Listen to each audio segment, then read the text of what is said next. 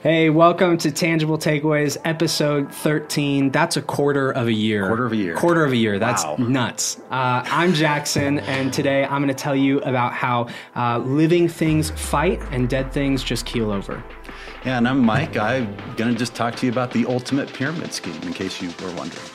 All that and more in this episode of Tangible Takeaways.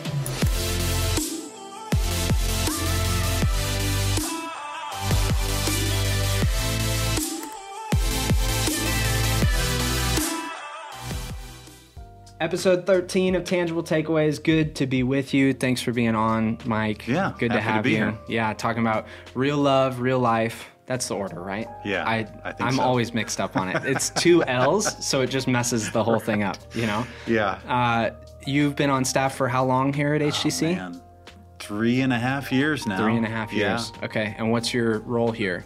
Care and counseling is kind of my area of oversight. Okay. And so, man, if people are going through difficult seasons of life, I kind of get to make sure our church is doing what we're supposed to be doing, taking care of people when they're struggling, when life's hard. Yeah, that's awesome. Yeah, such a cool department and ministry that you guys are involved in and stuff like that. Yeah.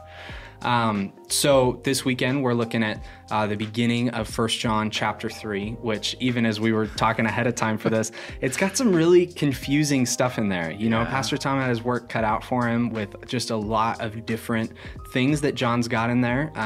John's sometimes a very confusing writer. I think back to like when he almost kind of overtly seems like he's contradicting himself earlier in the letter where we're like, what is happening? And there's just the way he writes is kind of hard to follow with sometimes. And sometimes he's just throwing stuff out that feels like he's just kind of bringing it up and his audience knows what he's talking about, but we're kind of confused. We're trying to figure out what he's referencing and things like that. So there's even some insider stuff sometimes in the way he writes that you're kind of trying to track with and stuff like that. So he's just a very different writer. Yeah, you know? John is different. Yeah. I think we're used to more like Paul, it all seems to just be logical and progress the way we would expect it to. And John, it's like he throws curveballs at us all the time. He's like, oh, wait, what if we just talked about this for a second? It's like he just throws these gigantic parentheses in his text sometimes where he's like, oh, but I had this other thought, you know? So he's a little bit more scattered that way. And one of the confusing things that he's got in here is here in 1 John 3, in verse 2, he says, "Dear friends, now we're children of God, and what we will be has not yet been made known, but we know that when Christ appears, we shall be like him, for we shall see him as he is.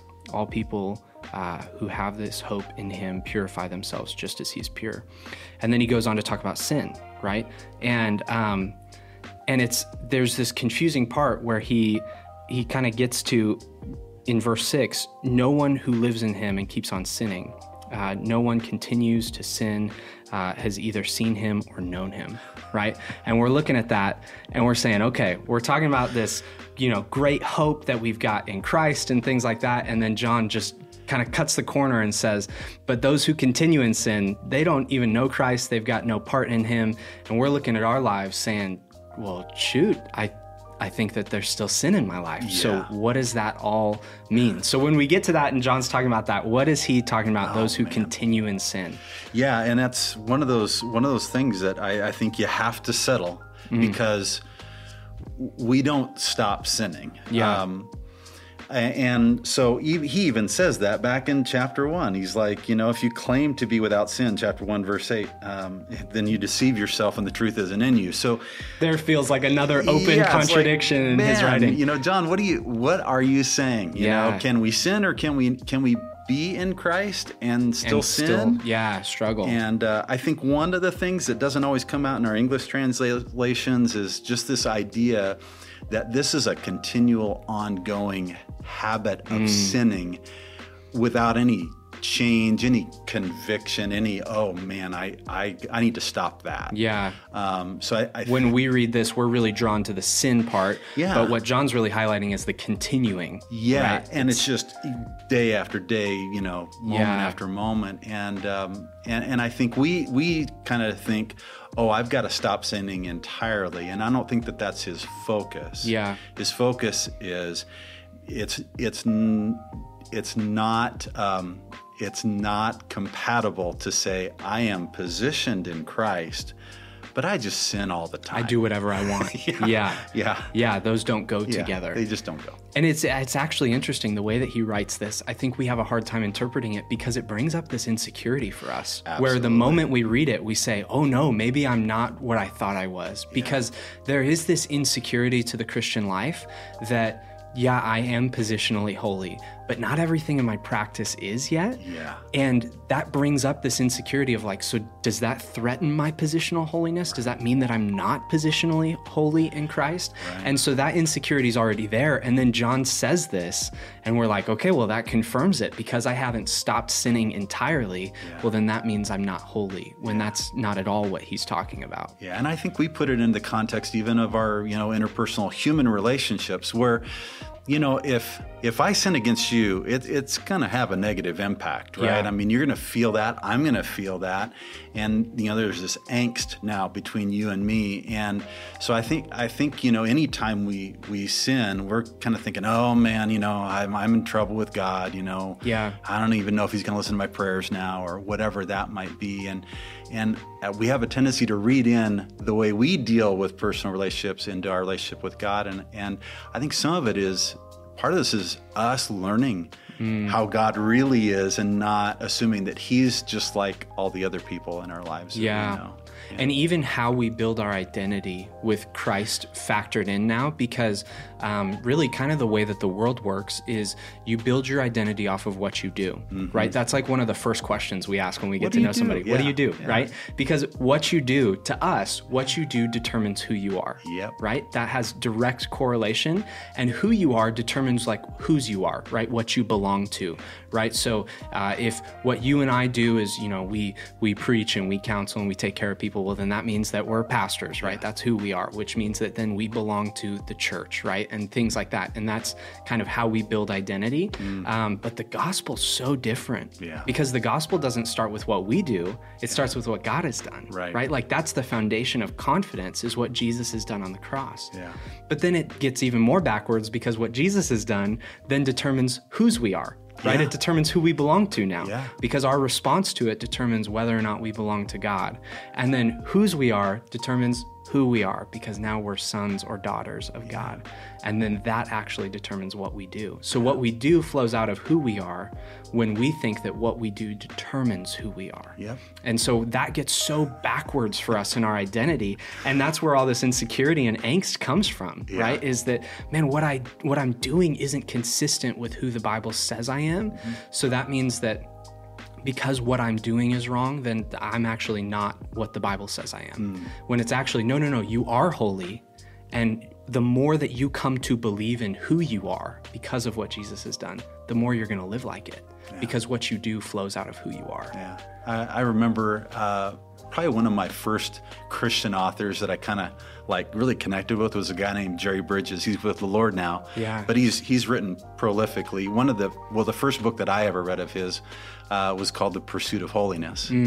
And then years later, he wrote another book called The Gospel for Real Life. And probably those two books were my favorites. But he just was so helpful in this area for me. And one of the things he said in The Gospel for Real Life, he said that we need to preach the gospel to ourselves every single day. Because it's the gospel that reminds us of this thing that we have an identity that has been just granted to us, and we've been positioned in Christ, and we need to daily remind ourselves, no, I am in Christ. I'm a child of God through faith in Christ, and that is where we start. Yeah, I love that. And it makes me think of, a book by Bob Goff, where he talks about in Love Does how people become who you say they are, right? It's about whether or not you see people for who they are or who they're becoming. And God's so good at seeing us for who we're becoming and calling us for who we're becoming. So oftentimes when we come to passages where we see terms like holy and righteous come up, our first thought is, that's not me. But that's because we so refuse to believe that we are who God says we are. But the more it's this kind of practice of preaching the gospel to ourselves and saying, no, I need to believe that I actually am what God says I am, that I actually am his kid, that I actually am holy, that I actually am righteous, not because of what I do, but because of what he has done. And the more that we come to believe that, the more we live like it. It's this really kind of, it feels so backwards because it feels like, let's go work on our practice and then that's going to determine our value and our identity. But it's actually, no, let's just come to believe our identity, and that's going to have drastic impact on our practice. And I think too, with this tension, in real simple terms, living things fight, right? In what John's talking about, right? So if you're going to go continuing on in sin, right? Like we talked about, no conviction, no feeling like anything needs to change or improvement at all, well, then you're dead, right? Like that's easy, right? Like if an alligator is chewing on your leg and you're not doing anything about it, then you're dead. That's what that means, right? Because there's no tension, there's no struggle. Living things fight. So if it doesn't matter that the alligator's on your leg. If you're alive, you're fighting against that alligator, right? So just because the alligator's there doesn't mean you're dead. It's how you respond to it, right? Are you fighting, or are you just kind of keeling over and saying, this is just my life now? Whew. The tension of the Christian life, right? And then here's another weird one. A little bit later in verse 7, John says, "Dear children, don't let anyone lead you astray. The one who does what is right is righteous, just as he is righteous. The one who does what is sinful is of the devil, because the devil has been sinning from the beginning. The reason the Son of God appeared was to destroy the devil's work. No one who is born of God will continue to sin because God's seed remains in them. They cannot go on sinning because they have been born of God." So John moves on and he starts talking about the devil's work, right? And how Jesus came to destroy the devil's work. And that becomes this other confusing one. That almost feels like that kind of insider language. Like John was preaching this at some point and he told his audience what the devil's work was, but for us, he just kind of brings it up and we're like, okay, what is he talking about? Because this is a totally unfamiliar term to us, right? So as we get dropped into kind of another confusing spot in John's letter, what's he talking about here when he's talking about the devil's work? And I think we need to remember, okay, this is one of Jesus's closest friends, right? Spent 3 years with him. So I think whatever we're going to understand about what John's thinking about the devil, he probably got from Jesus from 3 years. And, I think of, Jesus teaching, that the devil comes to steal and to kill and to destroy. He's a liar. He's the father of lies. And so he's a deceiver.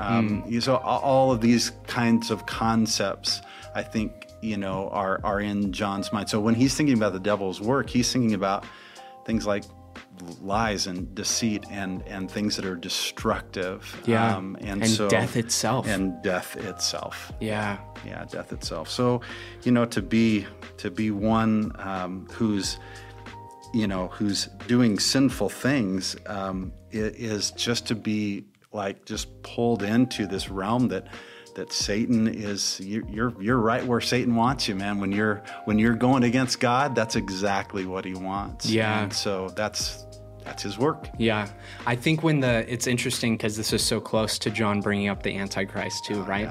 And John kind of brings up these terms. He brings them up so casually, almost so flippantly, it's not a big deal to him. And that's kind of the Bible's handling of the devil and of the Antichrist. Not that it's don't worry, not that it's no big deal, but at the same time, it's kind of casual to Paul and to John. They're not worried or scared about these boogeyman kind of names that they're tossing around. And one of the things I think we do, I had talked about this in this series last weekend, is we allow superstition to kind of inform a lot of these things. And man, we're so bad at that when it comes to the devil. Because what we tend to do, is we give the devil all of the power that God has in our minds, right? We think of him as omniscient and omnipotent and kind of this all-knowing, all around. He's everywhere that I am. And when things don't go our way, we say the enemy, he's coming after us, right? And we kind of give him all this very godlike power that he's just everywhere all the time. But the devil doesn't have that power. The devil is in one spot at one time because he's not God. And he doesn't know everything because he's not God. And so we give him kind of this, we want to give God an equal almost. And so we make the devil that kind of equal, when in reality, like, this is kind of weird when you come to think of it. The devil probably doesn't know your name. Yeah. Yeah. Right? Like, he probably doesn't know your name. Yeah. You probably haven't bumped paths with him. You've most certainly bumped paths with demonic things, right? And stuff that he's, I think what the devil is doing is the devil's setting up systems and structures that work for him, oppressive powers in the world. When we think about death and destruction and chaos and lies, right? There's better ways. Like, he's a mastermind, man. So he's working at, 30,000 feet on all of this stuff, where we're so often giving him so much more power and like ability to kind of dominate in our lives because our superstition gives him more power than he actually has. Yeah. In one sense, he's kind of like the first creator of a pyramid scheme. Yeah. He sort of sits at the top and he gets people and other demonic forces underneath him. But, it's like, he's got no direct line to us. We've got no direct line to him. And it's just like, man, we just need to get out from underneath that scheme. Right. That he has. And that's a great image for it. A pyramid scheme. Or even as you're talking about that, it makes me think of like a mafia or a mob boss, right? Where he's got all these kind of like gremlins and hooligans underneath him. And they're kind of like the low levels. And those are the people and the minions. Exactly. Right. Things like that.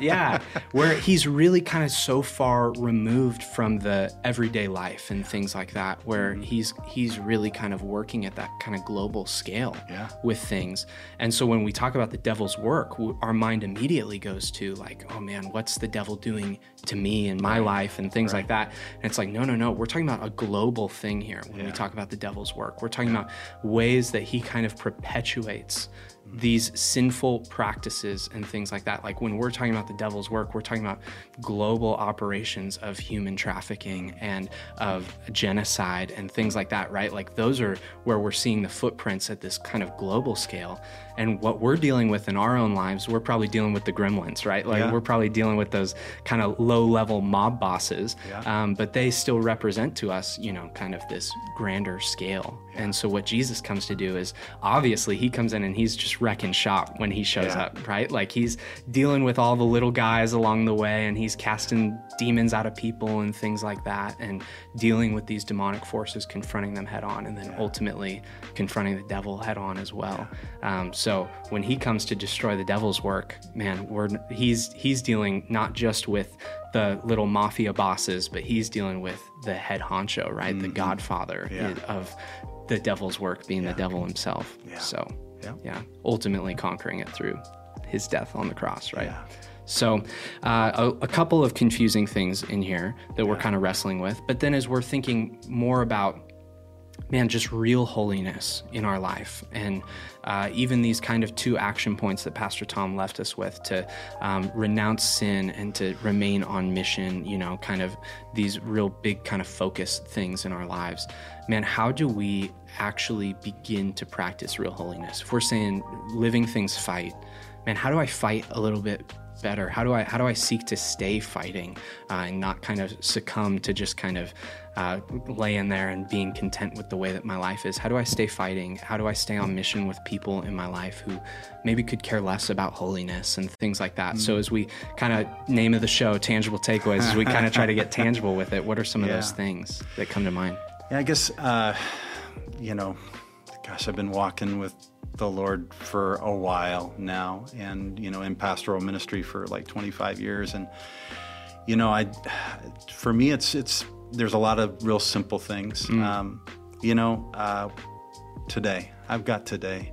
And every day, God's mercies are new, you know, every morning.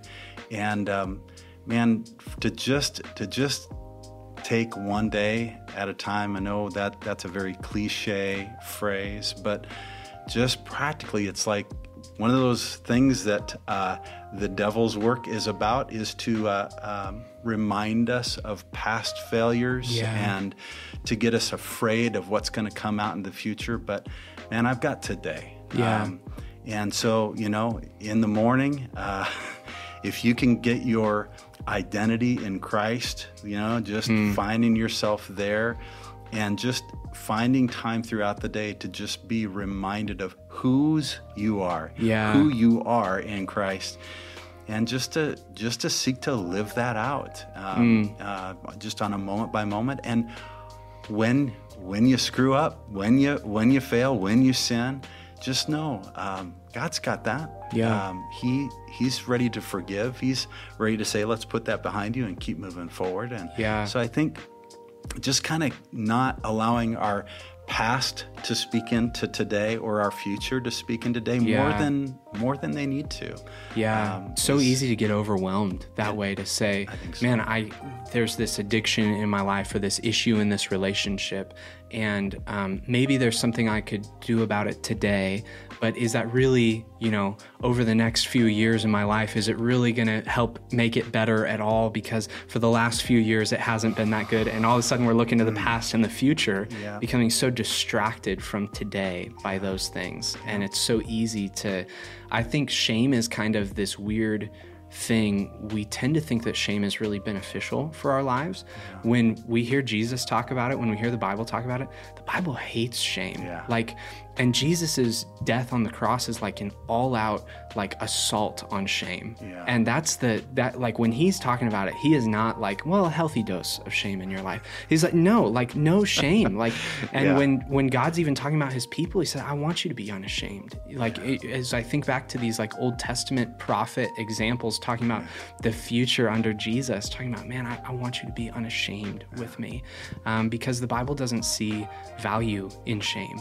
But we have kind of come to believe that there's this religious value to shame, that if I actually think hard enough and long enough about how messed up that thing was that I did, then it'll get better. And it actually only gets worse. Because what happens is when cookies is an easy example, because that feels like a far less intrusive sin to be talking about, right? So if we're thinking about cookies and you eat too many cookies, right? And then you start thinking, man, I ate too many cookies. And you dwell on that more and more and more. All of a sudden, all you're thinking about is cookies. You're thinking about how it was bad that you had cookies, but all you're thinking about is cookies. And so eventually, what you start to come to believe is you're just a worthless person who eats cookies all the time.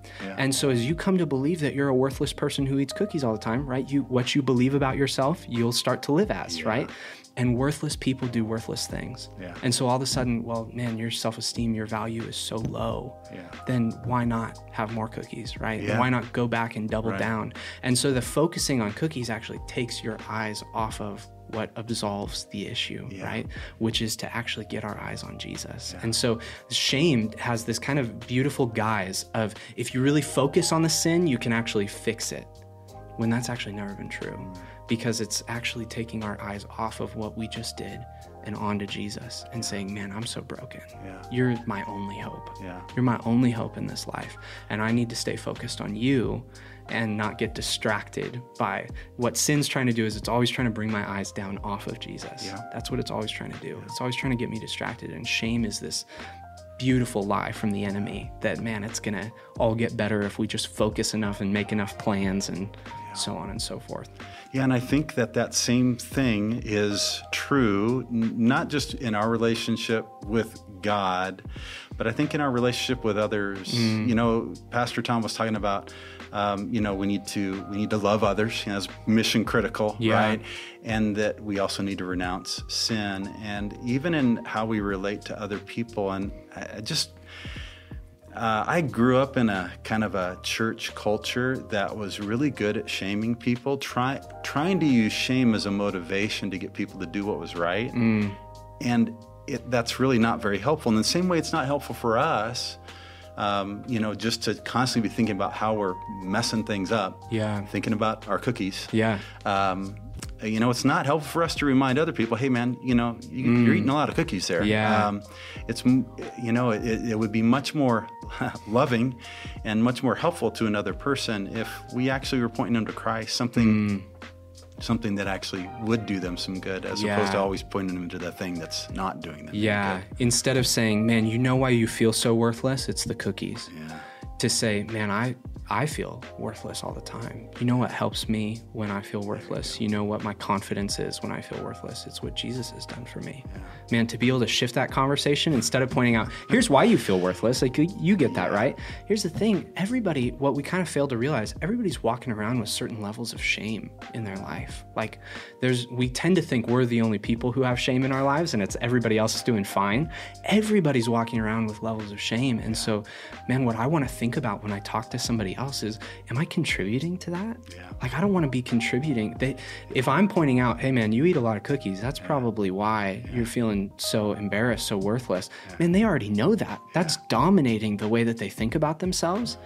I've got the best news on the face of the earth. I've got the gospel. Yeah.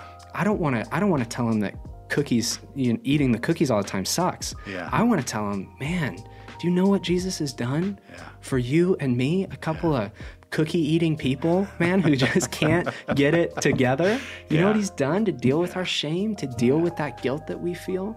I mean, that's like, talk about two different approaches, right? I think when Pastor Tom's talking about renouncing sin, the very first thing we can go to is like, man, I just got to go start calling sin out in everybody's lives, start pointing out the cookies everywhere, right? Like, that's the first place our mind goes to. When I think, man, it's so much more about that point is for me. Yeah. And I got to renounce sin in my own life because I don't want to just, one slippery path in the Christian life is to say, man, I don't want to come off as judgmental, so I want to be just strictly love and kindness to everybody around me. And as we do that, we also start to be just strictly love and kindness to ourselves, right? And all of a sudden there starts to be these slips and these moral failures, because what you'll kind of tend to see in believers who follow the love and kindness only, kind of abandon truth, abandon the authority of Scripture, things like that, well, man, that starts to reflect in their own life. Yeah. And that desire to pursue love and kindness only, that actually tends to be more about them than it is about other people. Yeah. The desire of, man, it's kind of easier to go do whatever I want to do. Yeah. So I want to renounce sin in my own life. I want to love other people, and I want to make sure that, man, I'm sticking to what's true and renouncing it in my life, and keep pointing other people towards how, man, you don't have to live with that shame that same way. Jesus has done something for that. Yeah. So thanks for being on, Mike. Just great talking about all of this. It's good on Tangible Takeaways. Hopefully it was a helpful conversation for you. And as always, don't forget to like and maybe comment a tangible takeaway you have from Pastor Tom's message this weekend. And maybe share this with somebody who the conversation might be helpful to. That's all we got for this week. We'll catch you guys next week on Tangible Takeaways.